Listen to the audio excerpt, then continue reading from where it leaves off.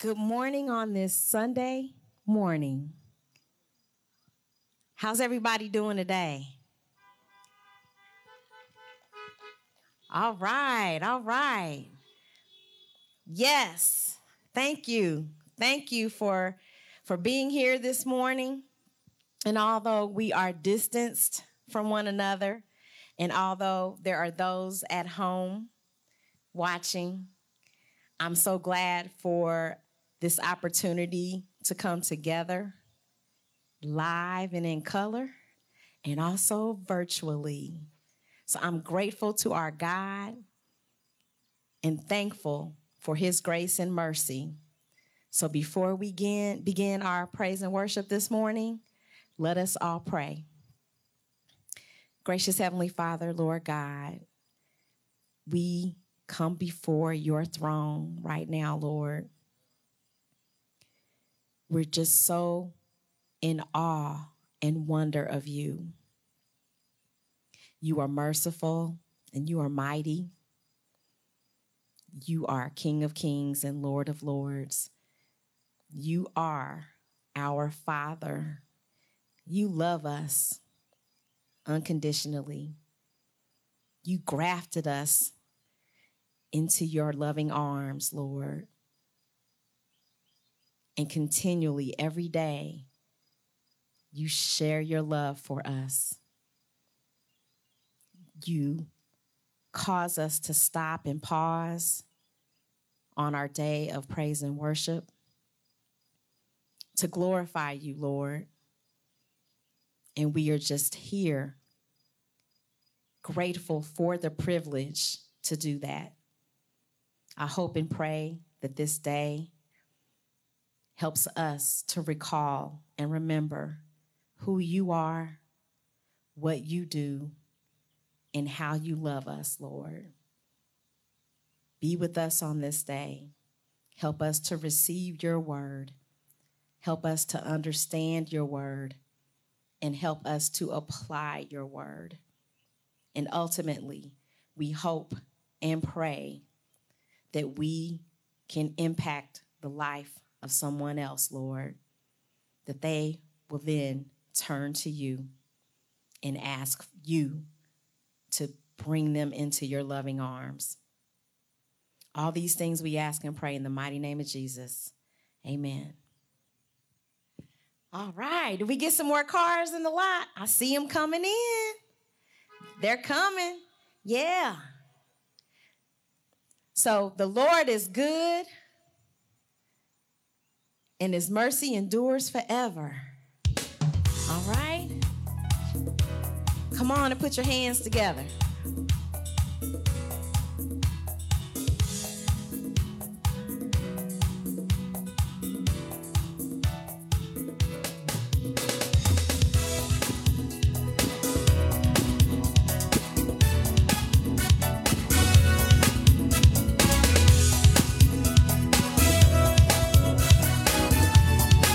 Lord, you are good.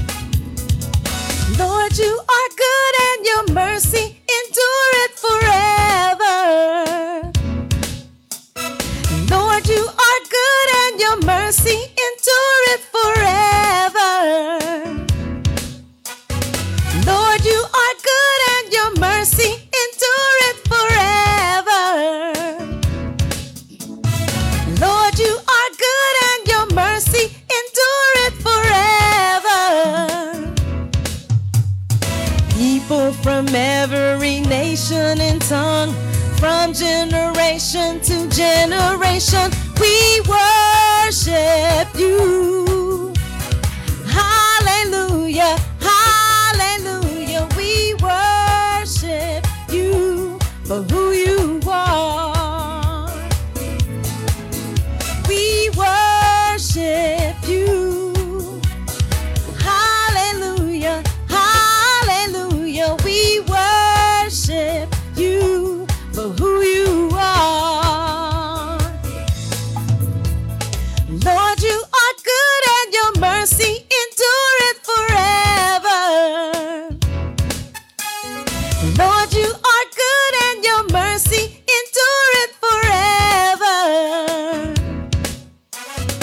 Lord, you are good and your mercy endureth forever. Lord, you are good and your mercy endureth forever. People from every nation and tongue, from generation to generation, we worship you. Hallelujah, hallelujah, we worship you for who you are. Lord, we worship you. Hallelujah, hallelujah, we worship you for who you are. And you are good. How many of you know that the Lord is good? Come on, clap your hands. Let's hear those horns honking.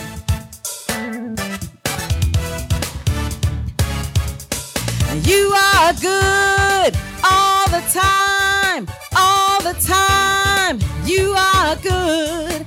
You are good all the time, all the time. You are good. So good, so good, so good, so good. You are good, so good, so good, so good. You're good. Lord, you are good and your mercy endureth forever.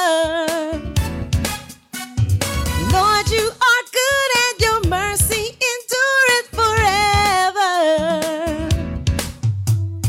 People from every nation and tongue, from generation to generation, we worship you.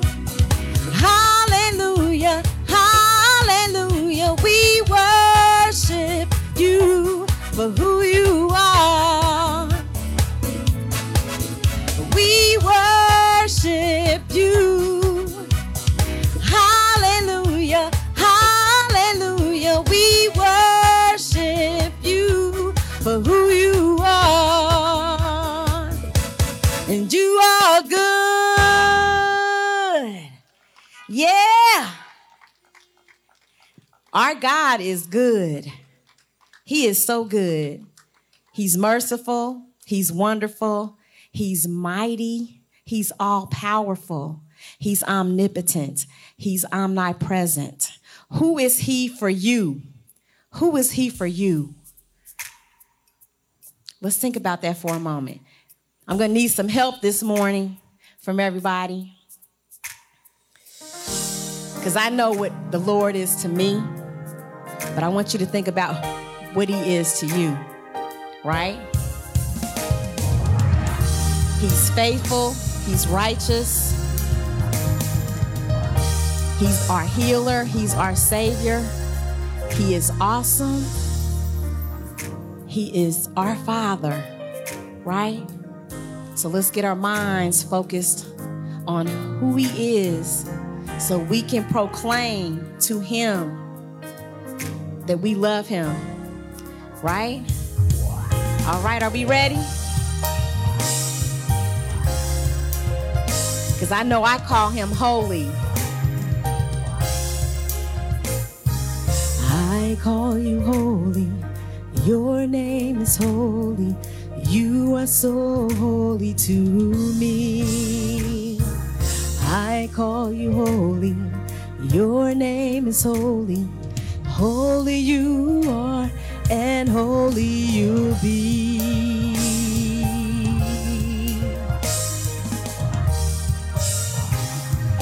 I call you holy, God. I call you holy. Your name is holy. You are so holy to me. I call you holy. Your name is holy. Holy you are, and holy you'll be.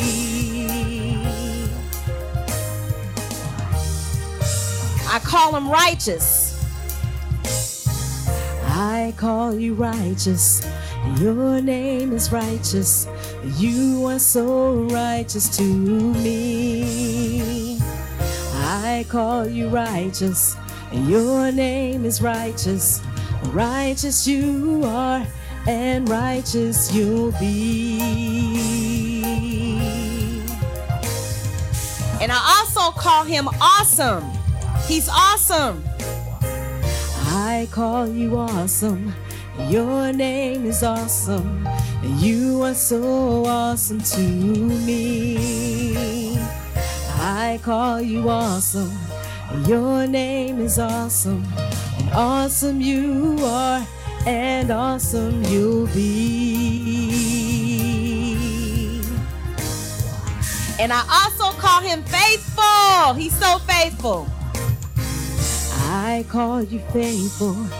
Your name is faithful, and you are so faithful to me. I call you faithful, and your name is faithful, and faithful you are, and faithful you'll be. Has he been a healer? Has he been your healer?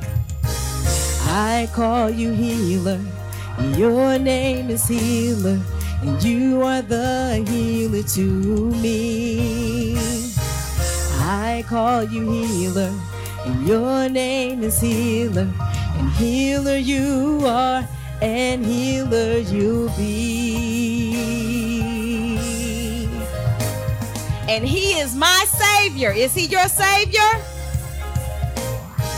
I call you Savior. Your name is Savior. You are the Savior to me. And I call you Savior. Your name is Savior. And Savior you are, and Savior you'll be. Yeah, yeah. He's all that. He's all that and more. He is all that and more. Is he all that and more to you? Yes, yes. Come on, say yeah. Yeah, yeah, yeah, yeah, yeah, yeah, yeah, yeah, yeah, yeah, yeah, yeah, yeah, yeah, yeah, yeah. He's holy, righteous, faithful, healer. He is my Savior. Yes, he is all that. Oh, yeah. Yeah. Oh, yeah. Yeah. Yeah. Jesus is all that. Oh, yes. Yes.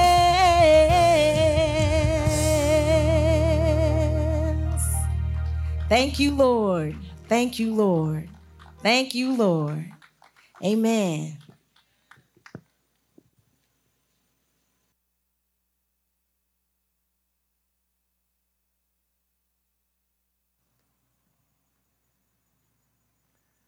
Good morning. Thank you to our sister Melanie, as she has been throughout this summer, along with some of the folk, just really leading us in worship well. If you guys have appreciated it, let us hear you respond with some horns. We've been thankful to God that we have had great weather every Sunday. We've had one time when it's actually drizzled or rained on us. And other than that, to think that throughout a summer in Indiana, when the weather can change in a snap, that we have had good weather, even if it was really hot, is a testament and a thank you to God for him allowing us to do this throughout this summer. And so we are truly and deeply grateful. And as well, just grateful that we've been able to journey through this book as we have been in 1 Peter, as you know, looking at living well while in exile. And so today, this morning, we're going to get into chapter 5 as we close out this book. and I believe in a much needed summary and targeted instruction that Peter gives. Before I go into that, just want to remind you that we will be, not next week, but the week after that, we will be beginning our series that will follow along with our small group studies. For most of you that know, we have talked about email, sent out text as information about our new small groups that will be starting up again. Of course, those groups will be by Zoom. And if you have not picked up your book and you are still journeying with us in that, you can, even today. They are ready and willing to get you to purchase your book and to be ready for our next series. It will be focusing on what is called gospel-shaped mercy. Remember, we have been looking at the gospel-shaped church in our small group studies. The first one was gospel-shaped living. The whole premise is that if indeed the Christian and the church was brought into being by the gospel of Jesus Christ, it should be maintained and continue to exist by that very same gospel. And so our first series, our first sessions, which were 7 of them, were focusing on gospel-shaped living, and that how we live out that gospel as a community of believers and followers of Christ. And this next one will be gospel-shaped mercy, in that how we as followers of Christ bring to the world what God has intended for its flourishing. We know this is not permanent, that this world as we know it will not be around forever according to God's word. But while it is here and around, God says that his church is to be for flourishing of the environment as we are a testimony to the grace of God, bringing some into Christ. And this whole issue of mercy and justice is one that we will study from the biblical context. There will be, again, 7 sessions that we will have, and they will meet, of course, by Zoom. So if you are currently in a group, great. You'll be hearing from your leaders about, if you have not already, about when you will be starting. If you are not a part of one and you would like to, that we still have room in our different groups that you can become a part of that are spread out throughout the city, although right now still all meeting by Zoom. And so you can make sure that you get yourself in a position to be able to learn. So let us know today if you're not a part of one that you want to, and that you can join in so that we can begin this next study well. And so with that, I want to pray for us. Let us jump into the Word of God in chapter 5 of 1 Peter. We know the overall theme is living well while in exile.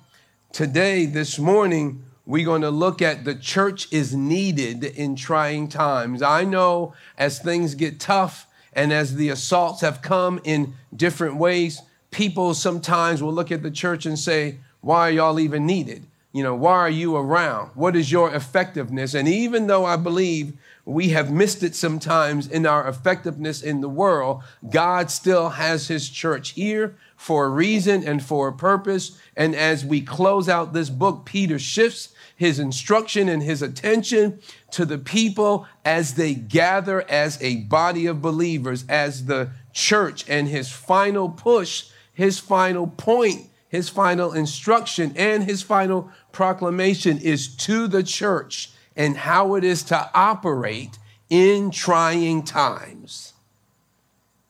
And so let's go before God, and then we will jump into his word. Father, thank you again for this morning, for this great weather, for this opportunity, Lord, for this time to worship you. Thank you that, God, that you are awesome. You are all that. God, you are glorious. We thank you, oh God, that we can worship you because of your great character and because of your mighty deeds. Lord, you have saved us, and then you have set us on the right course, on the right way, and we thank you for that. But Lord, we do understand also that we live in this world, God, that is filled with sin, that is trying, and God, that at times pushes us to the limits. And we come before you, oh God, thanking you for your grace that you have kept us, that even in spite of us and in spite of the things that we do and how we are prone to mess things up, God, that you have kept us. Father, we pray, God, right now that as believers, we would bring peace in this world. Father, we know that there is no peace without Jesus at the center. And we pray, God, for our world, God, that as followers of Jesus Christ, who came and gave his life so that others may know you and be reconciled to you, Father, I pray that we would bring this great news, that we would be a part of the solution, Father, that our sacrifices, Lord, that our way of living, that our example, oh God, would bring human flourishing as we bring this gospel. I pray, God, that we would be part of the solution and not the problem. I pray, God, that we would stand in the hope that you have given us and showing people that there is hope in this world, but it is not in anything that is of this world. It is in you. Father, I pray that you would help those that are leading us, oh God, to lead in the direction that you are going. I pray for some that are hopeless this morning, God, that as they turn to all the things that they have used to turn to in the past, that they would realize that it is not sufficient to sustain nor to hold them, but God, that people would turn to you, that they would submit themselves under your authority, that they would embrace your way and your will, and thus, Lord, they would enjoy life in you. And so, Father, we pray this morning that indeed we are light, we are salt in this world. And Father, we commit ourselves to you, knowing, oh God, that you are the one that will continue to strengthen us for the task ahead and for the journey that lies before us. I pray, God, for all those who are coming into a new week downcast and struggling. I pray, God, that as they look in your face, as they look at your word, as they trust your character, Lord, that they would find not only relief, but rejuvenation, Lord, as they start this new week. I pray for those that are currently enjoying, oh God, trusting you, Lord, that they would look around them and they would look to others that may be slipping, failing, or falling, and, oh God, encourage and strengthen them. I pray that we would look out for one another. I pray that we would look out for our world. Father, this morning as we get into your word, may you open our mind, our understanding, our thinking, our processing, Lord, that we will ask this question after we hear your word: what must we do in light of what we've just heard? And Father, today I pray that we would, after we are left, say that it was good to have gathered as the household of the Lord. We pray for your wisdom and your strength. In Jesus' name, amen. So again, if you would turn with me to 1 Peter. Peter begins, depending on your version, with a therefore, and you know what we've said. Some versions say so. It is that same word, the thought is therefore. And as you've heard me say repeatedly, when you see a therefore in Scripture, find out what it's. You can say it out loud. Let's say it again. If you see a therefore in Scripture, find out what it's there for. Exactly. And so when Peter says so or therefore, he is tying in the last few verses and his thought from chapter 4. Remember, he is saying that indeed, that do not be surprised. Sorry, you go up to verse 12. Do not be surprised at the fiery trial when it comes upon you to test you as though something strange were happening to you. And we do that, don't we? That when we are going through, when it is coming on hard, we have the tendency to stop and say, God, what on earth is going on? And God says, don't be surprised. Why are you surprised? You exist in the world whose whole purpose and thought pattern is opposite of mine. They oppose me and do not choose to follow me. Thus, what you see happening will be against who I am and what I want to do. And since you bear my name, and since you possess my character, and since you want to live for me, guess what? They will be opposing you. But it is not a us against them for us to be mad at the world. God has given us this so that it settles us. Don't be surprised. Once again, we're explaining that therefore. And then he also says, look, in verse 14, he says, if you are insulted for the name of Christ, you are blessed. I know that's not how you feel. I know that's not what you think, but he is telling you the truth. If because of your faith in Christ, because of your walk in Christ, now, not because you're doing something that you shouldn't have, not because you are out of pocket with the Lord, not because you are against the law. He's not saying that. If you are doing something you should not be, you are getting what you should be getting. And even that is probably under the grace of God, because it could be worse. But he is saying that if you are insulted for the name, and when it says the name, it also speaks of because of the character of Christ. When the scripture talks about someone's name, it just doesn't mean your name that you were given. Name really connotes character when you're hearing it from scripture. So if you are insulted because your character is in line with the character of Christ, you are blessed. And he didn't say how you feel. He was giving you a statement of truth. You are blessed.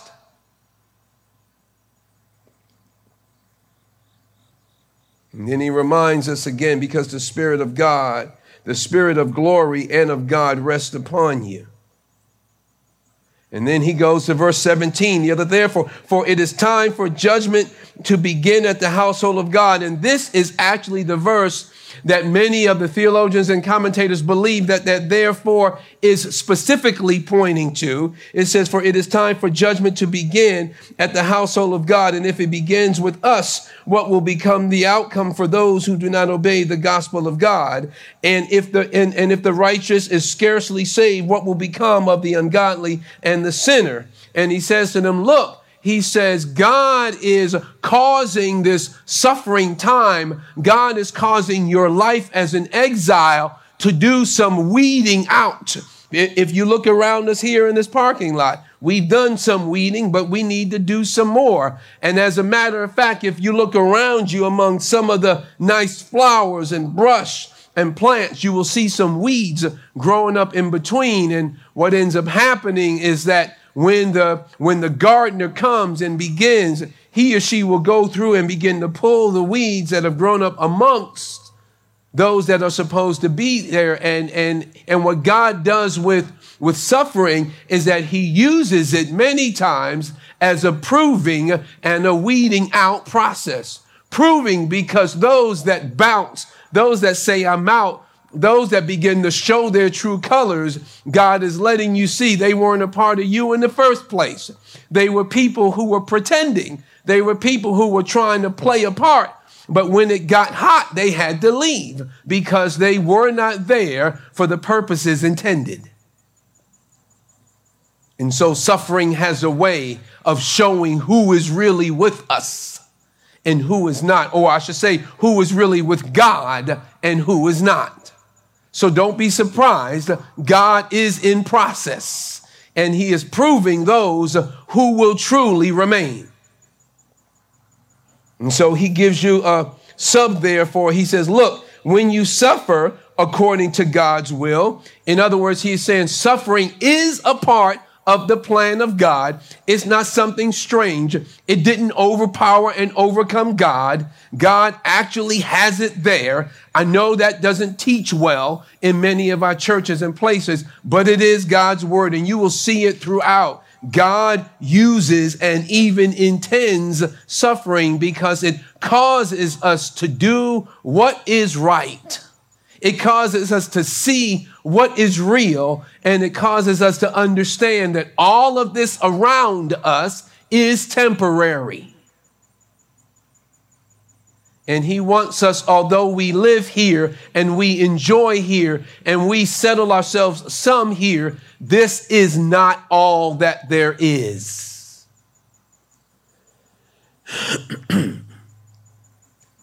And so when he gets into chapter 5, he says, therefore I exalt the elders. Understand the thought here. When he said in verse 17, for it is time for judgment to begin at the household of the Lord, he is using a scripture in Ezekiel. And there is a thought there. And what he is saying is where that judgment starts is at the top. And so he speaks to his church, that body of believers, that group that is needed in trying times. How is the church on a whole supposed to behave and act when its members are under fire and under trial because they are in exile? And so he says, let me show you how you are to live as a church. He has dealt with us corporately, then he deals with us individually as we walk through scripture. He's even dealt with the way that this pressure hurts or may actually press on our marriages when we had that. And then it begins to talk about us individually dealing with the fiery trials. And he comes back to us as a collective, but he talks about us as a church. And when he talks to the church, God, through Peter, starts with his leaders. And I'm going to give you two things to focus on today as we look at chapter 5. Number one is God's message to his shepherds.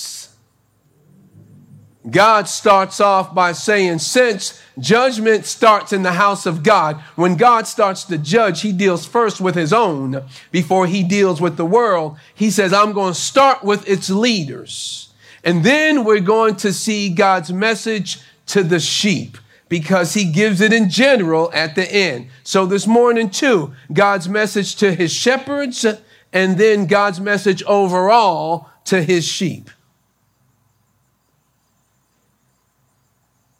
And I'm saying this morning, this is what you should expect from your leaders. But what Peter does, not only does he identify with the shepherds, but he gives three things that are hurdles that every under shepherd needs to watch out for, dangers for the shepherd, and then he gives the remedy for that danger.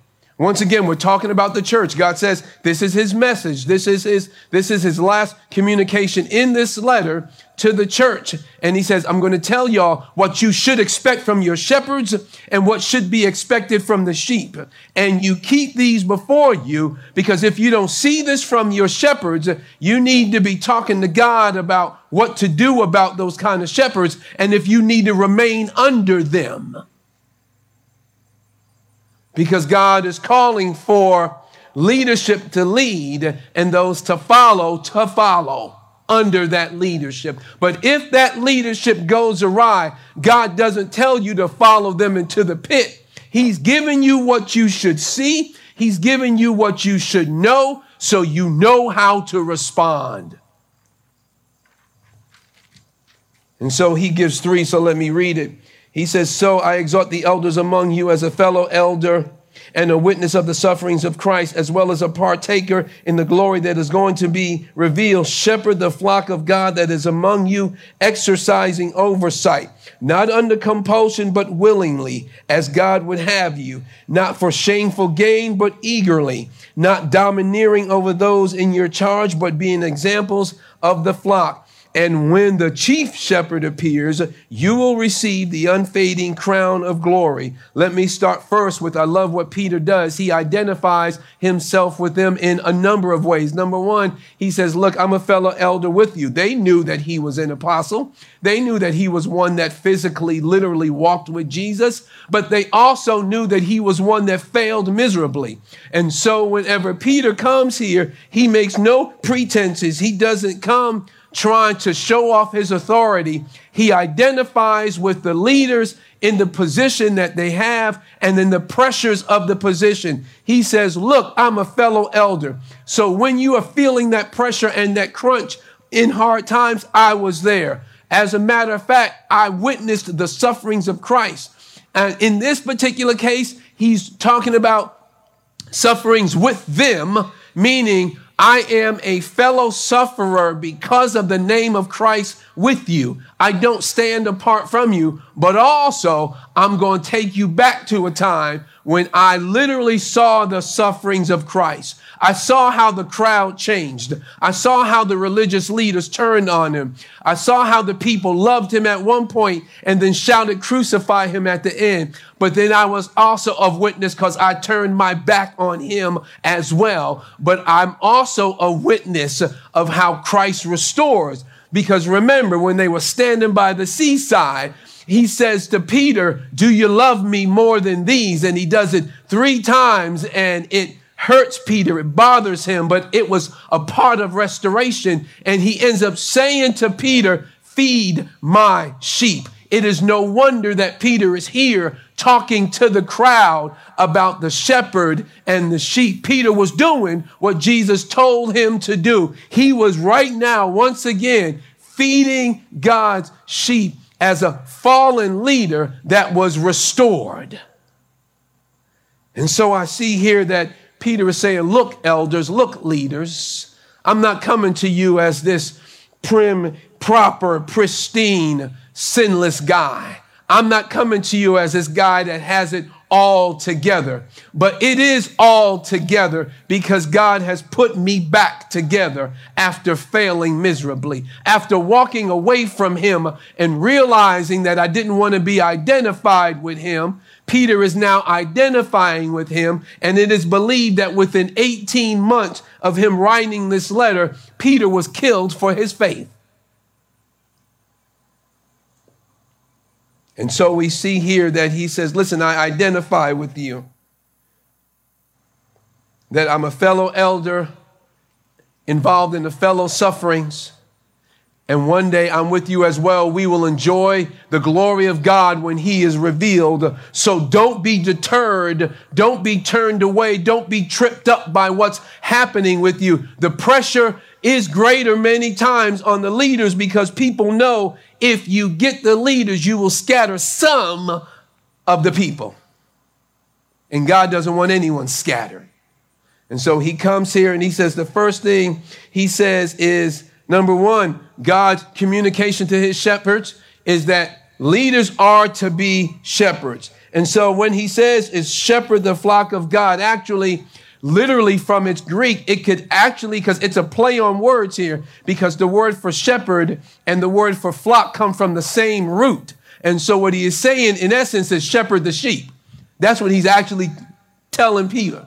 Look, Peter is telling them, shepherd the sheep. And with that shepherding comes some different things in mind. He tells them shepherd, because as a shepherd, you need to put your sheep in front of you. You need to be among them, not distant from them. You need to be out and in whenever shepherds came in and around other people, because you realize this was not a pristine position. This was not a top of the rung position. As a matter of fact, shepherds were on the bottom of the economic system. They were not highly regarded, even though their positions were highly needed. Instead, these were people that were disregarded, but knew that they had a very important role. God could have chosen anything to give as an example of the leaders of his people. He did not choose a CEO, even though a shepherd could have good business acumen. He did not choose a slick celebrity, even though a shepherd could be widely known. He did not choose a wealthy entrepreneur, even though God may use men that may have that around them. What he chose was one of the lowest seen status positions in the rank of that economy and culture. And he said, this is what my leader will represent. Now, it doesn't mean that you're not educated. It doesn't mean that you don't have great time management. It doesn't mean that you don't have a plan. But if the only thing that your shepherd wants to be seen for is how slick he is, how good he looks, how wealthy he is, how set up and how much status he has, you might be following the wrong shepherd. Because God says here, what I want you to do as a leader is to shepherd the sheep. And then he gives the pitfalls that can be happening. But he says, number one, they are to exercise oversight, or that word actually just is overseeing. And that's all the word is that's there in the original. The exercising oversight was given as the understanding for clarifying the word. The word that was just there was overseeing. And what does overseeing mean? That means watching over and watching out for. So I'm going to tell you now, don't be mad when the shepherd that God has given says something to you in a way that he is watching over your spiritual life and how you're doing. He getting all in my business. Why he asking me about that? He over here talking about stuff. Look, go mind your business, man. I'm okay. God says it's charged him with overseeing. So when a warning comes, or when be careful, sister, or when a brother, watch your back. It could be, and I'm not just talking about me, I'm talking about any shepherds in your life, that it could be that God is given wisdom to watch over and out for. And it is also no wonder that God chooses sheep of all animals to be an example of his children in the world. They are the most defenseless, one of the most defenseless animals out there. Its defense, a sheep's defense, is its shepherd. It doesn't have sharp claws. It doesn't have a hard shell. It doesn't have long fangs. It doesn't have wings to fly away. Their big defense is one huddling in a flock and depending on the shepherd to do its job. That doesn't sound very promising. Unless your shepherd is Jesus. Unless the shepherd is the one who has all power and he is placed in charge under shepherds or people, or as the scripture here, you have a chief shepherd and then shepherds. And so understand that the oversight, just as a shepherd would out on the pasture, is that he knows where all and he's looking over all. That one is God, and he placed those under him so that among the flock that is there that he has put in your charge, you are to watch out for. This is what you should expect of your shepherds. It says overseeing, but also don't be mad for your shepherd warning and not just watching out. Take that warning seriously if it is a person that has been in the word, living by example and doing what God wants. Why? Because once again, God, for the believer, for the sheep, has as the defense Christ as the chief shepherd, with those underneath him following his lead. So it says exercising oversight. And then they give the three things that are prone for shepherds to fall into. Number one, it says not under compulsion, but willingly as God would have you. First thing that he says for his shepherds, listen, this needs to be something that you were desirous for, not that someone said, hey, no one else is going to do it. You might as well step in, bruh. God says, nah, not qualified. Well, hold on a second. Looks like there's some good status in it for you. Hey, since you can't do anything else, you might want to do this. Since you failed as a business CEO, why don't you fulfill your CEO dreams from your shepherd? And God says, He says, this is only for those who voluntarily see that God has put him in this position. Because understand, if you are going to be in a position of a true shepherd, many of the times you may not be honored. You may not be seen as Mr. Status. You may have to stand alone and stand up when others are telling you to sit down. And so what he tells for you and I is that he says, look, he says that shepherd, he says, not under compulsion because someone made you, because they decided to have lots drawn and you drew the short stick. Oh, I guess, Curtis, you got to do it. God says, no, you got to desire this, want this, be called. I'm not talking about some really super spiritual calling. You heard it in the clouds, but God has planted in your heart this desire that you would move forward, knowing the cost that you may have to pay and maybe not even knowing all that may be there. First thing. Second thing, he says, not for shameful gain, but eagerly. Understand this. He says, look, he said, you ain't getting into this thing for unethical and sinful money gaining. Wow, we've seen that happen. God says, that's not my man. That's not my shepherd. If you get in this, if you're getting into this thing exclusively for the money, it's going to come out and it's going to show. Now, that does not mean, and I'll say this for myself, it doesn't mean that you don't compensate nor pay. Not at all. But what you do know is that if that's the main driver of the person being there, the person doesn't need to be there. It will come out. It says that you are not fulfilling business person dreams by coming into the pastorate. And that church may actually sit on and manage and cover lots of funds and finances. It's not saying that. I knew some people who believe that their pastor should be both broke and under submission.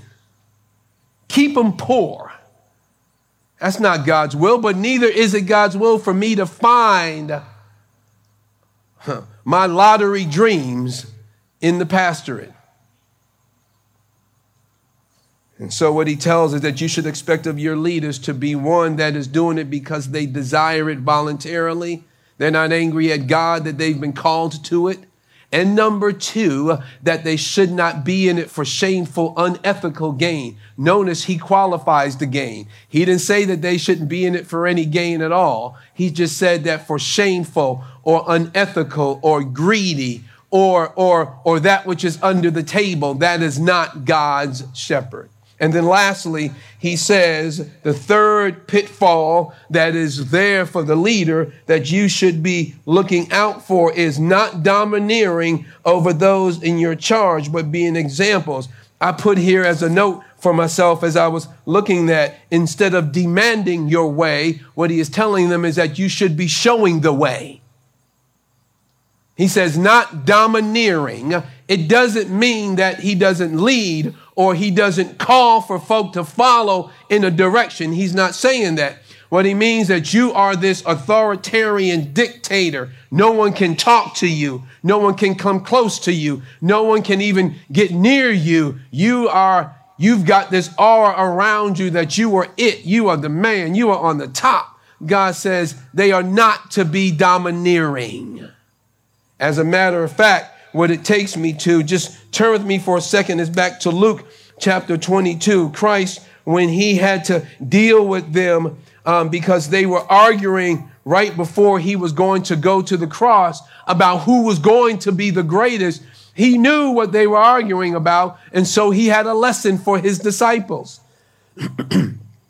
And he tells them, look, verse 24 says, a dispute also arose among them as to which of them was to be regarded as the greatest. And verse 25 says, and he said to them, the kings of the Gentiles exercise lordship over them. In other words, this is how the world looks at and how they lead, looks at leadership and how they lead. And those in authority over them are called benefactors. They are in it because it benefits them. They do it because they know the benefits of doing it. And then Christ gives the biggest contrast, but not so with you. Once again, understand, Jesus said, this is how it's done in the world. And right now you're acting like the world.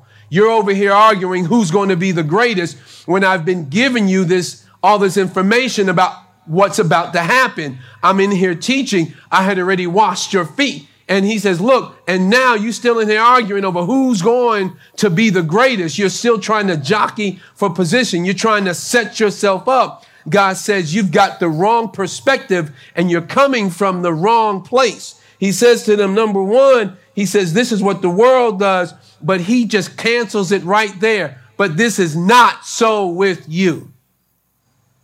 Rather, let the greatest among you become as the youngest, because in that society, the youngest had the least amount of rights in the family.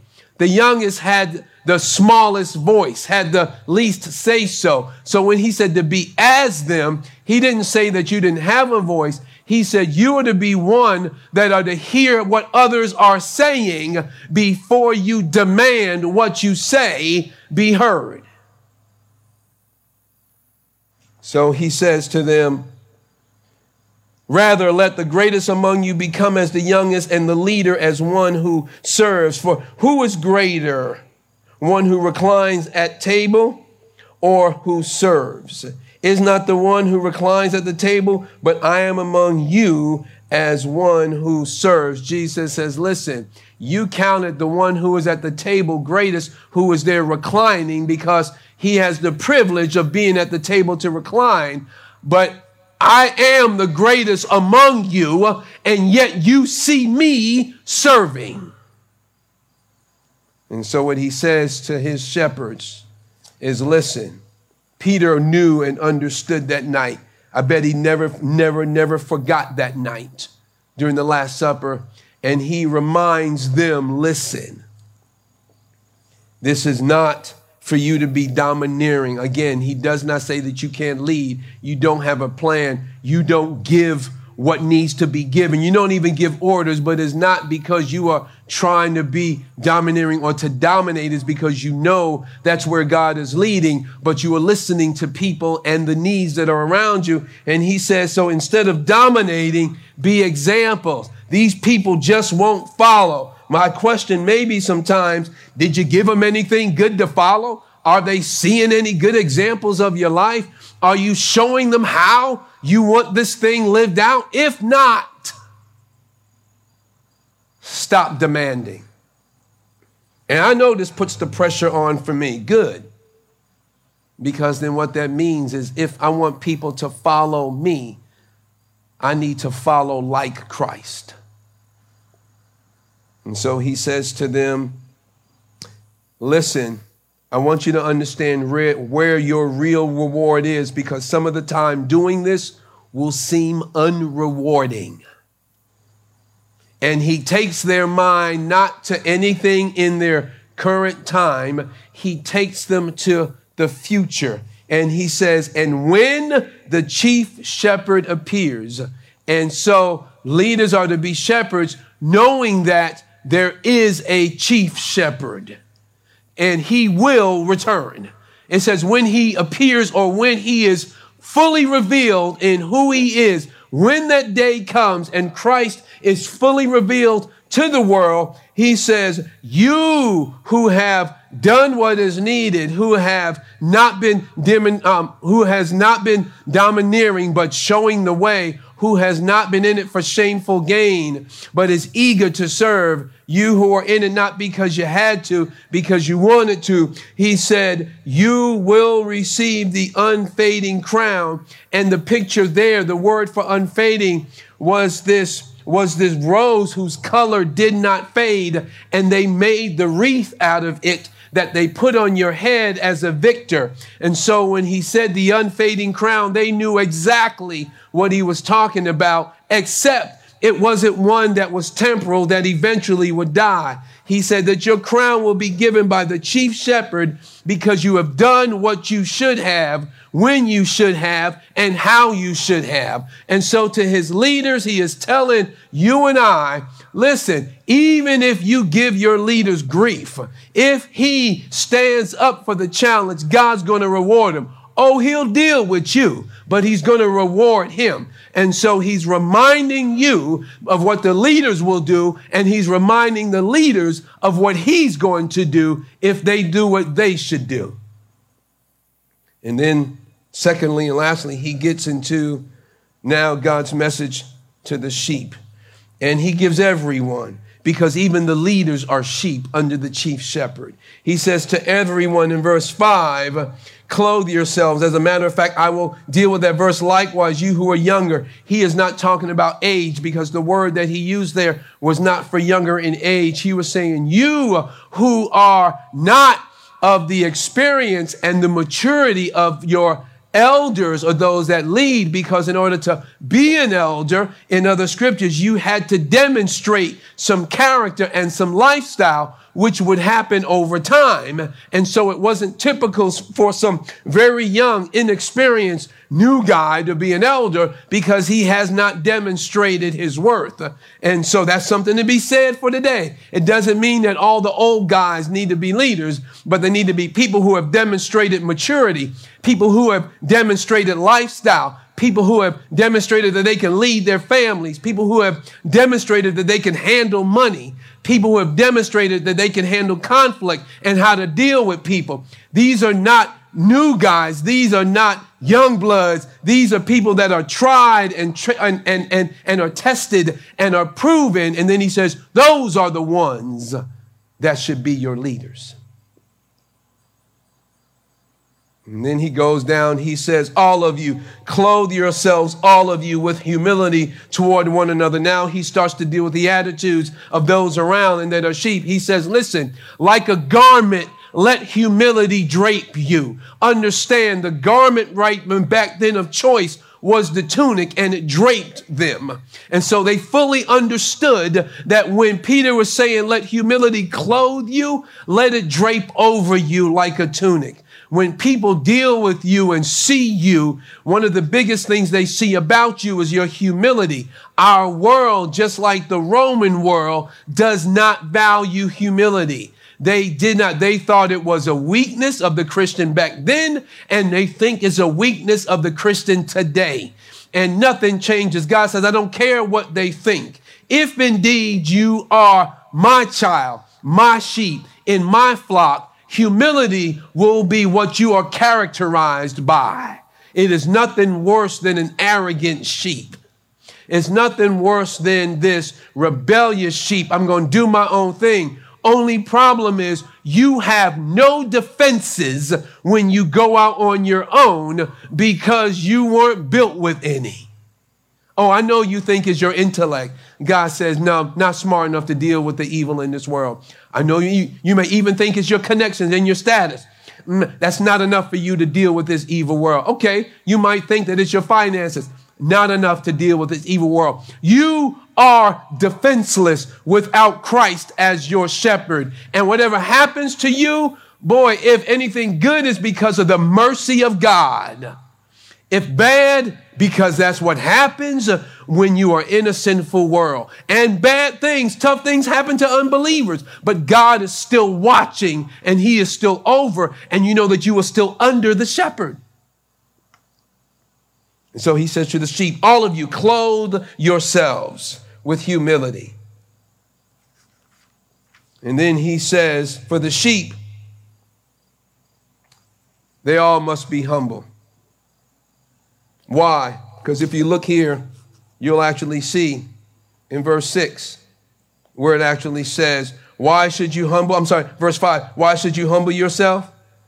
Because if you don't, if you are proud, understand that you're opposing God. God opposes the proud, but gives grace to the humble. Someone today is seeking for God's grace and wondering why you can't get it. It's not coming. It doesn't seem to be evident. Could it be that your pride has you opposing God versus standing with him? Could it be that you're proud, that your sin of being proud, of going against God, is keeping you from having the grace of God? And so he tells you and I, listen today, if you want my grace, be humble.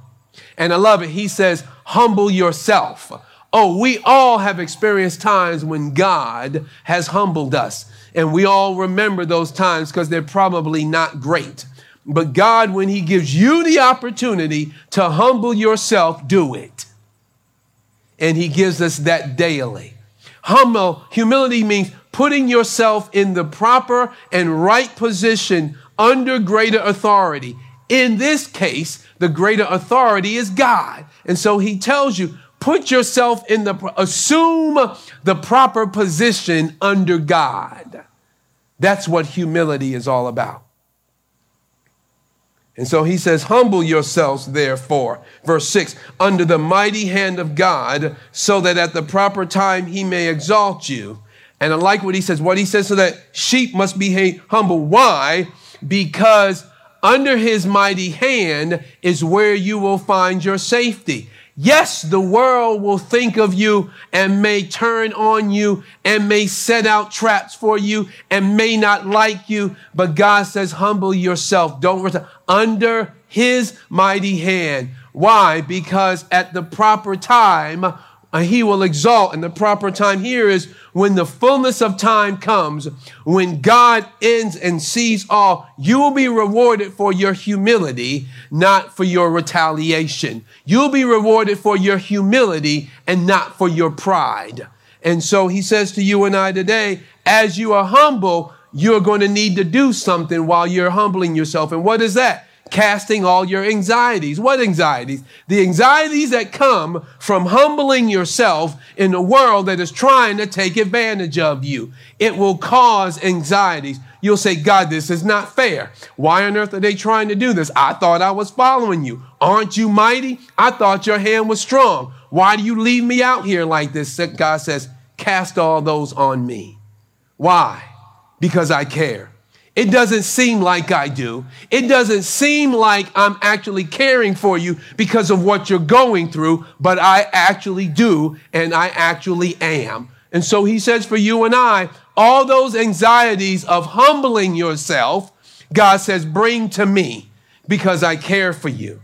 He doesn't tell you what he's going to do. I like that because he may not do anything. He may be just letting you know, I care. I know. I see it. Keep going. You're like, well, hold on, God. You're not going to change it? No, but I care.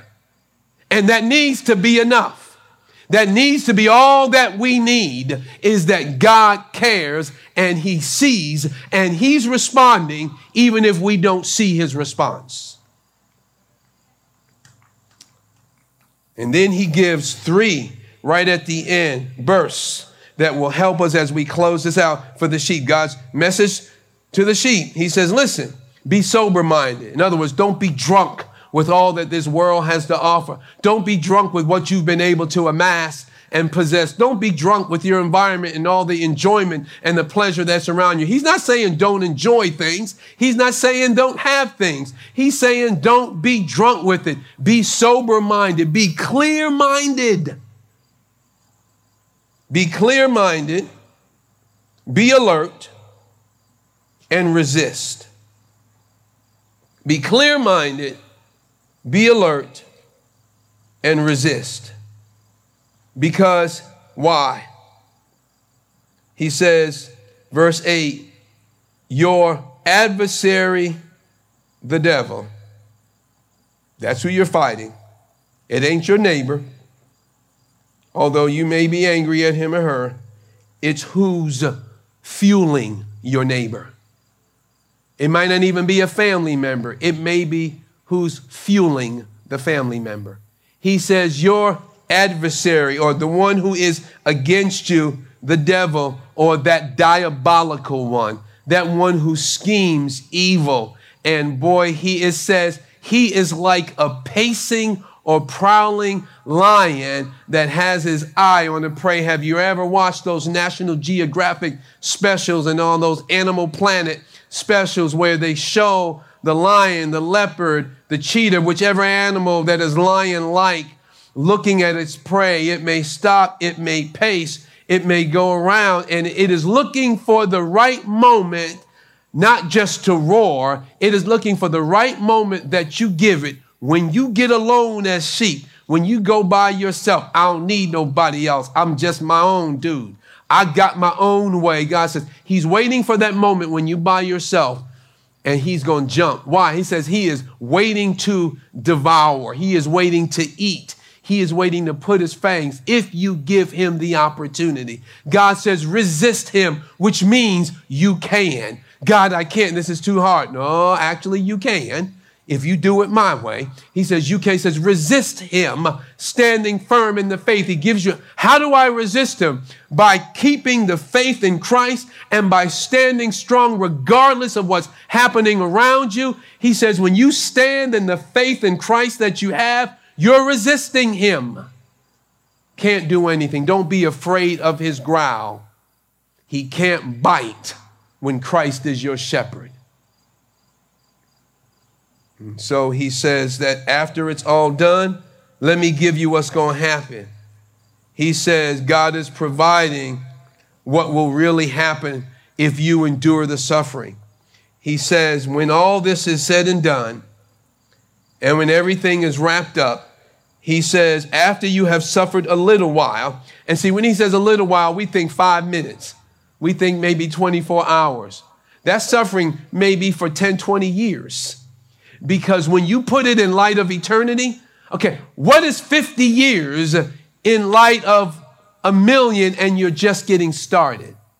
What is 100 years? I know some of us are going, oh Lord, please no. But what is 100 years in light of eternity?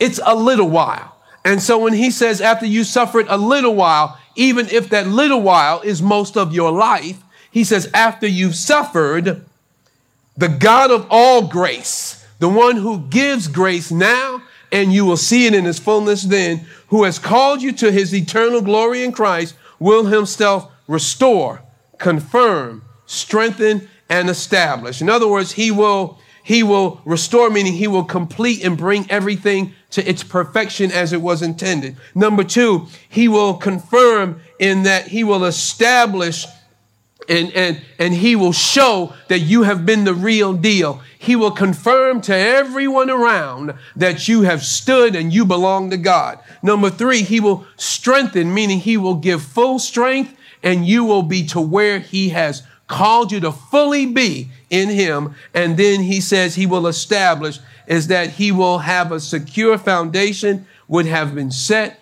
You are his. What he tells them is, listen, it may not all come right now. You may have to suffer all the way to the end. You may have to go through all the way down to your last breath. But God says it'll be worth it. I promise you. Oh, this is no by and by in the sky stuff. He says, while you're here, I got you. When you're dying, I got you. And when you get there, I've got you. And so you are always covered and never have to think God has walked away. So how do we live well as exiles? Boy, we've seen it through the chapters. We've seen how we are to know who we are and what God has done to get us there and where he sits us. We have to see what God has called us to and actually what he has done and that who we are and how we submit under his authority. We see here that even under pressure, that our life situations and our righteousness need to represent him. And then we also need to realize that God's grace is in full effect and that Christ did not come for us to be made comfortable. Christ came so that our character would be changed and that by doing that, he will allow suffering to be an integral part of our life. And then lastly, he shows us how do we live well? We are to live well by living well as a church. The church is needed in trying times. That the shepherds are to lead and that the sheep is to follow. The sheep are to follow. How do we live? God's way. How do we live? By God's grace. How do we live? By God's strength. How do we live knowing that God rewards those who obey him?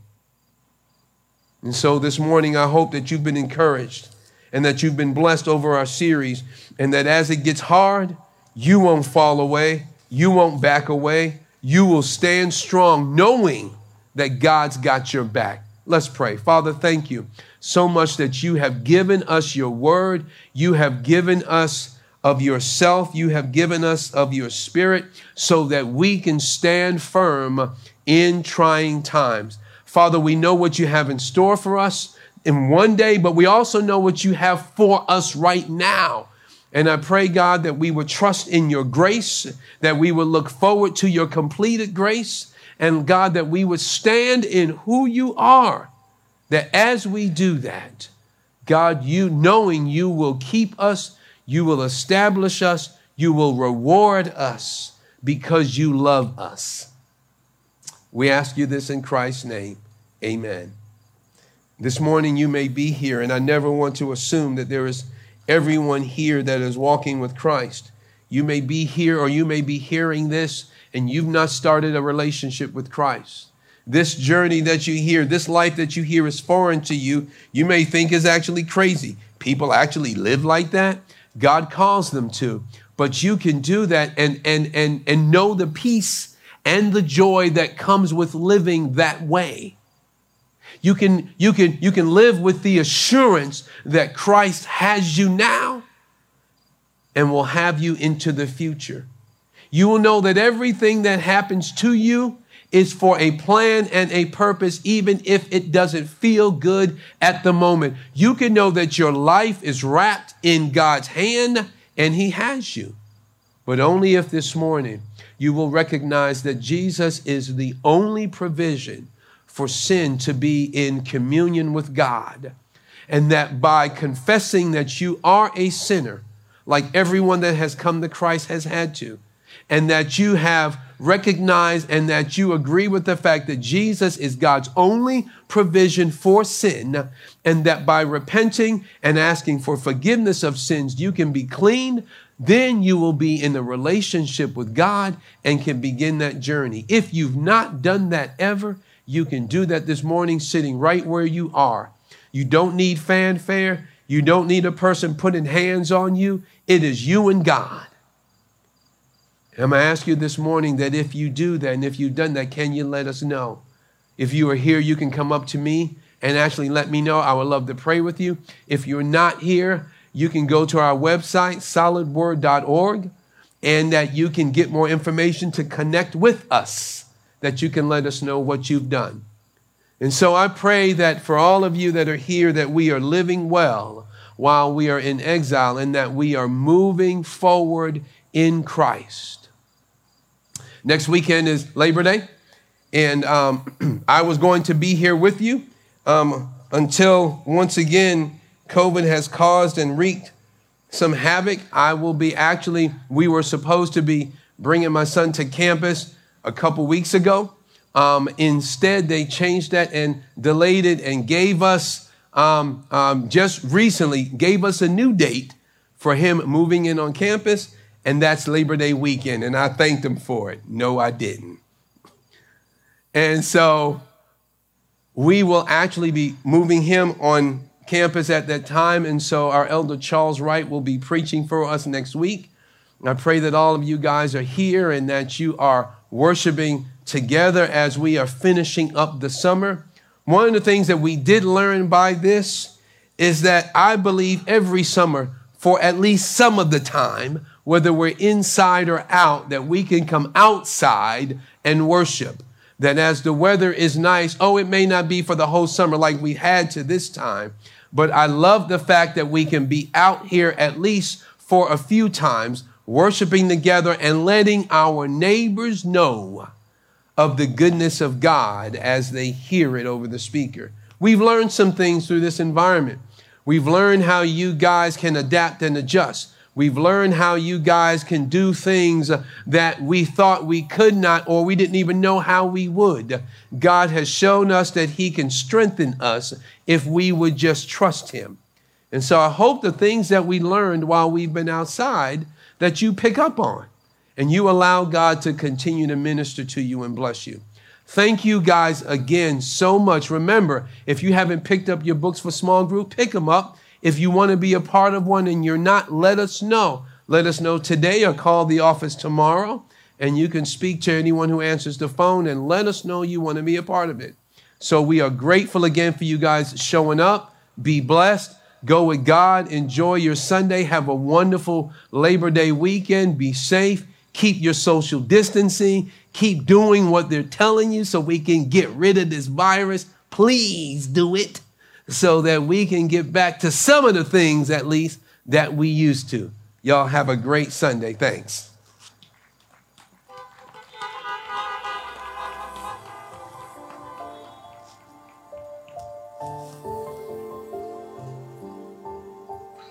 You've been listening to a broadcast of Solid Word Bible Church, located at 4374 West 52nd Street, Indianapolis, Indiana. And if you made the decision to give your life to Christ, would you please share it with us so we can rejoice with you and also pray for you? Again, thank you for joining us, and may God continue to keep you until next time.